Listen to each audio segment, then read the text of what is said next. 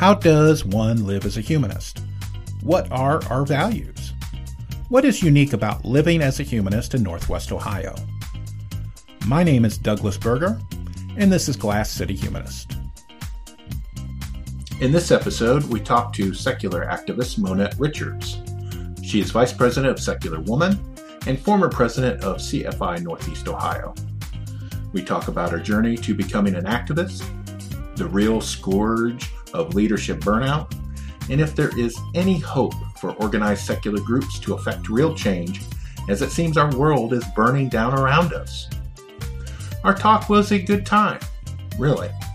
How did you get involved in being a secular activist? What's your origin story? Okay, so I got pretty much involved through the internet because, my husband and I are geeks. It's what we do. It's where we live. And this was around the time that, I watched Elevator Gate unfold. Mm-hmm. I watched the big argument in the organizations about whether they should have harassment, codes of conduct, and all of the horror from that. Mostly, I caught some blogs and I started reading them, and, next thing you know, you're involved in the community. So that's pretty much how I started. And then I noticed that I found secular or Women in Secularism, which was a conference that was all women in this time where everyone's trying to, just get women on the stage. And I saw that was being put on by Center for Inquiry DC, and noticed there was a chapter that met a block and a half from my house. So I said, well, I have to take that over. And 6 months later, I was president. Or not 6 months, it was a little longer than that, but yeah, it was like a year and a half. But anyway, we joke about that it was a bloodless coup. But yeah, so kind of that's how now, sort of fell into it. I don't know. Now you said we're talking about CFI Northeast Ohio, and just recently it closed down. Did you want to kind of discuss why that is, or can you discuss why that decided? Yeah, totally. Yeah.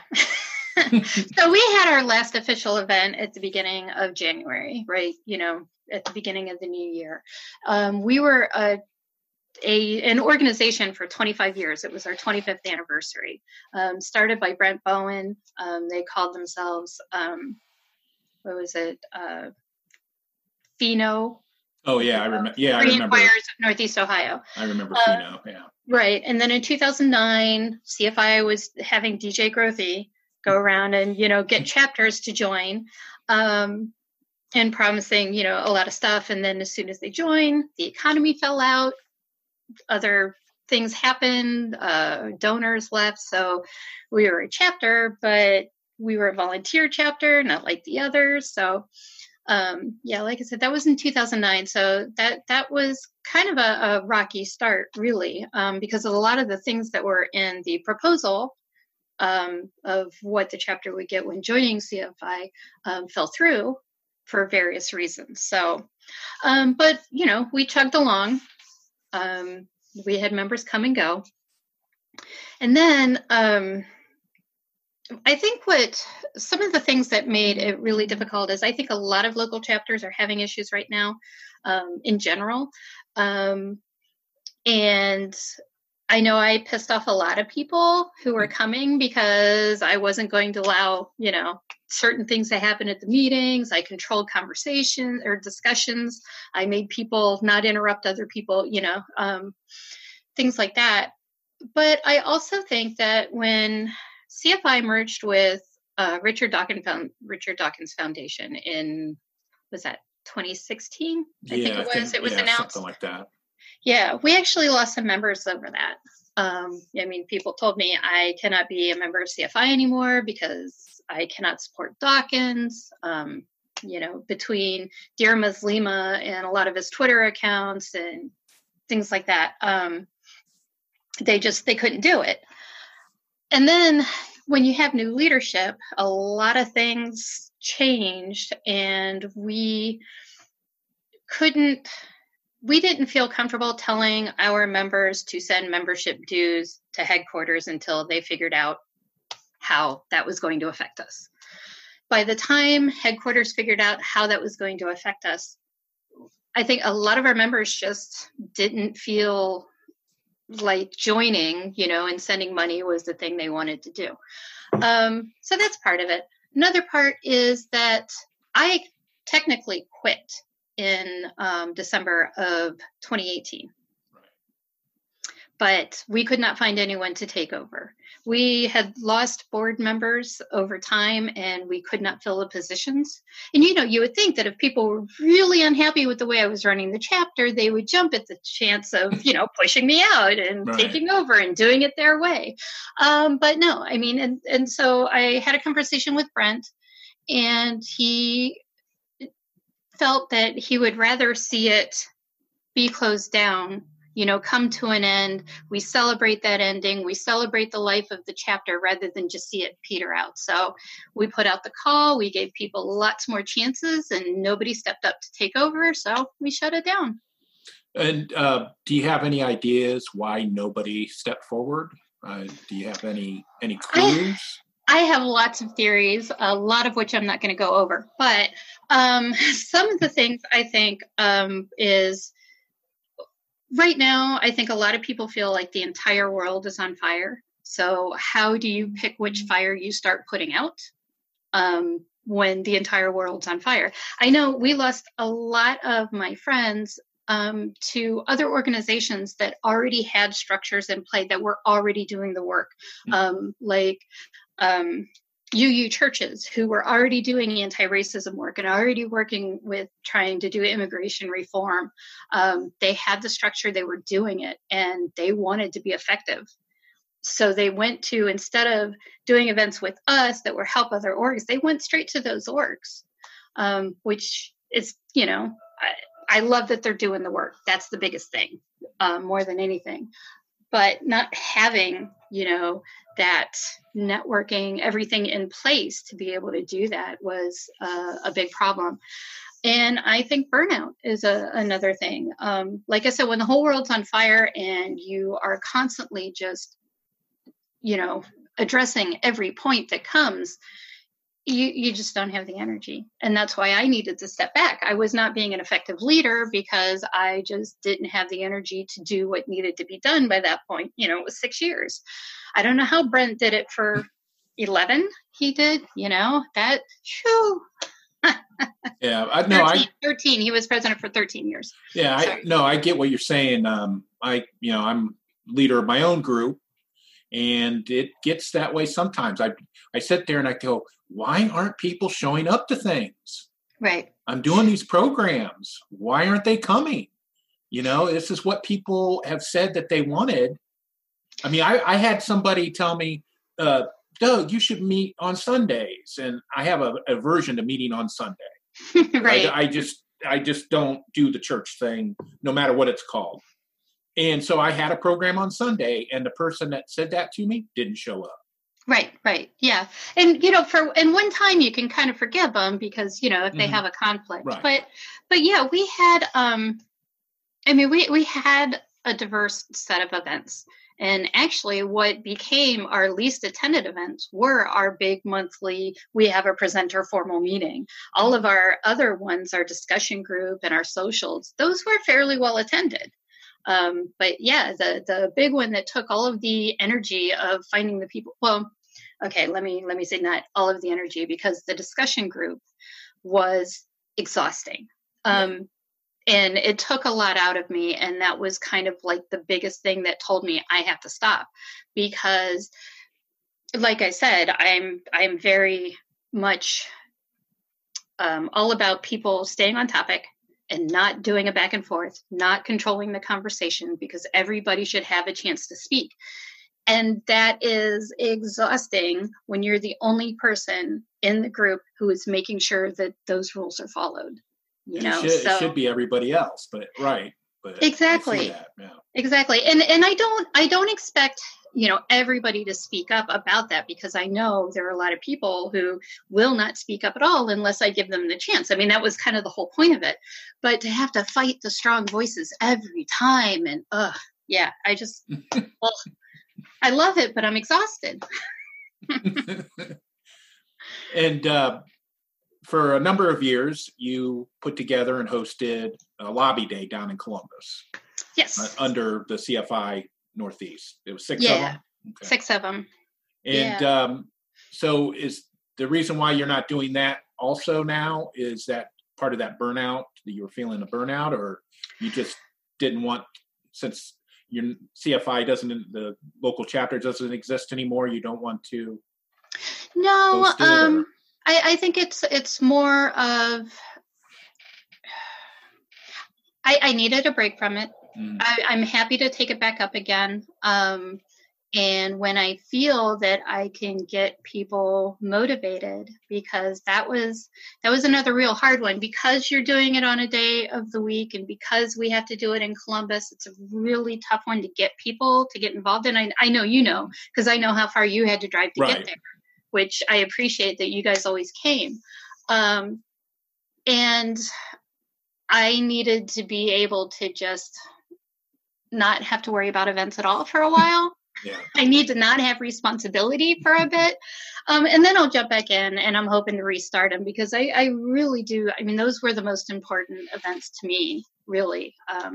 Being able to go down, meet with our legislators, seeing people come out of the meetings with their representatives and senators, and just, being aglow and smiling because they were part of the process, and it was amazing. That meant everything. Yeah. Even if it was a staff member, you felt good about it. Right. You went and you stood up for your rights. You said, this is what I believe in, and this is what I want you to do. And, before that, they had no idea what you wanted. So, yeah, that's amazing. And I know a couple of years, or 3 or 4 years there, they try to get the secular celebrant bill passed. Yes. Could you explain that a little bit, what that would have done? Sure. In Ohio, the only people who can solemnize a marriage, and that means actually put the signature on the certificate, which makes it a valid marriage, are elected officials. Some elected officials. They're ordained ministers are the big group. Some elected officials, and superintendents for schools for the deaf, which I actually get. That would makes more sense to me than ordained ministers, but so anyway, and the only thing that they do, that they have to do legally, is sign that paper. We don't have to say anything. We don't have to do anything, no magic words or anything. It's simply signing the paper. So for 3 sessions, we introduced the secular celebrant bill, at first with the help of Representative Mike Foley, who's amazing. And that would basically just let anybody who registers with the Secretary of State solemnize marriages. Because why not? In Florida, I think it is, you can be a notary. Every state is different. So we would get it introduced. And actually, our first time that it was introduced was before equality hit. We were trying to work on that sort of as well, but because in the Ohio law actually says man and woman in the marriage. But anyway, it would go into committee, and it would sit in committee, because Ohio is entirely Republican right now, and it was really, really tough to get any kind of movement, to get people to call, to get people to get fired up about it.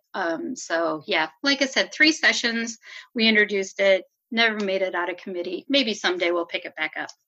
Okay, and I wanted to move on. I wanted to talk about the other group that you're part of called Secular Woman. Did I get that? Yeah. It's Secular Woman, right? Correct. Okay. And could you tell us a little bit about that group and how you got involved with it? Sure. Secular Woman's mission is to amplify the voices of secular women, both inside and outside the movement. Basically, it was started by 4 women in November of 2012, June of 2012. I ended up on the board by November, mainly because they wanted someone to take over the web hosting and the database stuff, I think. But hey, I was happy to do it. Yeah. And we've had an awful lot of programs that we've done. We've done a lot of like Twitter conversations about sexual harassment and just sex ed and a lot of things where we would bring people in and have big conversations and, get lots of participation.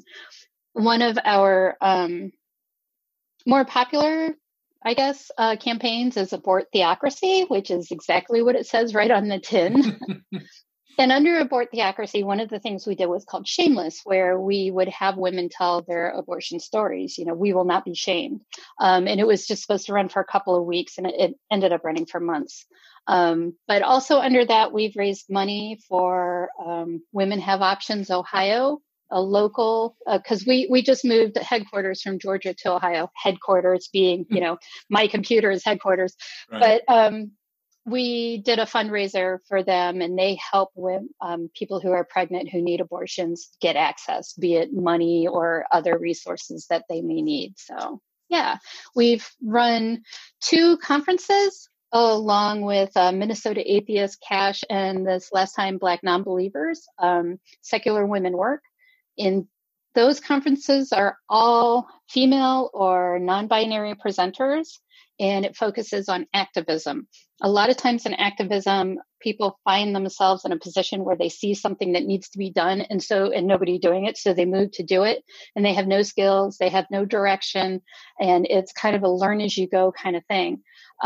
So we bring the people with those skills who are doing that work together with a lot of the people who are involved to give them those skills, therefore, lifting the whole movement up, rising tide, blah, blah, blah. Right. So, yeah. And are you still having conferences with them, right? We've done one like every other year. We also do every 3 years, actually. We've done 2. It's a big thing. So, and it's all volunteer, and it's like 4 of us. So yeah. But we also do the workshops for Skepticon. In the past, we've just done our own track. And then this last year, we helped schedule all of their tracks. So we reached out to other organizations, American Humanist Association, American Atheist. I believe we had St. Louis Ethical Society as well last year, and set up their own tracks as well as our own Secular Woman track. So that's another thing that we are very, very happy to help people do. If they are having a conference and they want some workshops, we are happy to hook them up with people or even help them do the scheduling and vetting speakers. We're also very happy to let you know which ones, maybe people have complained about in the past, or which ones open you up to some liability issues, and which ones sued people for speaking up, that kind of thing. Right.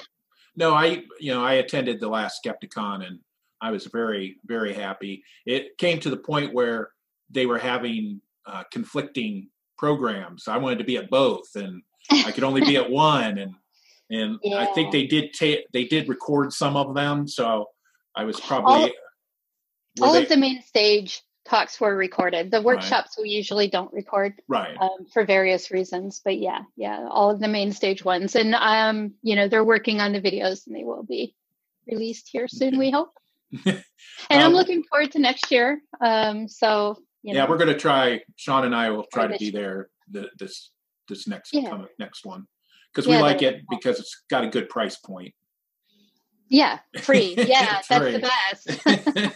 and I really, really love that they work so hard to keep this event free for people. It takes a lot of fundraising, especially considering the fact that Skepticon and Lauren Ann Lane were being sued by Richard Carrier for 3 years and incurred a ton of legal debt. So the fact that they are still making this conference go and they're still making it free is kind of huge. One of the pillars and one of the emphasis, at least in our group too, in humanism in general, is social justice. And I know that social justice is important to you. Why is it important to you, and how can your experiences help others wanting to become a secular activist? Because making the world a better place is kind of what humanism is all about. And in my opinion, and if we are not working to make the least of us, or whatever, the people who face more challenges, if we are not working to make their lives any easier, what's the point? It's, you can only do so many meetings where you're talking about, my parents made me go to church when I was little. And I don't mean to diminish anybody's stories or demean anybody's, stories of coming out of religion. And those are important. But if that's all you're doing, we need to reevaluate. And I've been to your group meeting, and I did speak with them, and I really enjoyed that group, and they seemed very empowered to go do things. So yeah.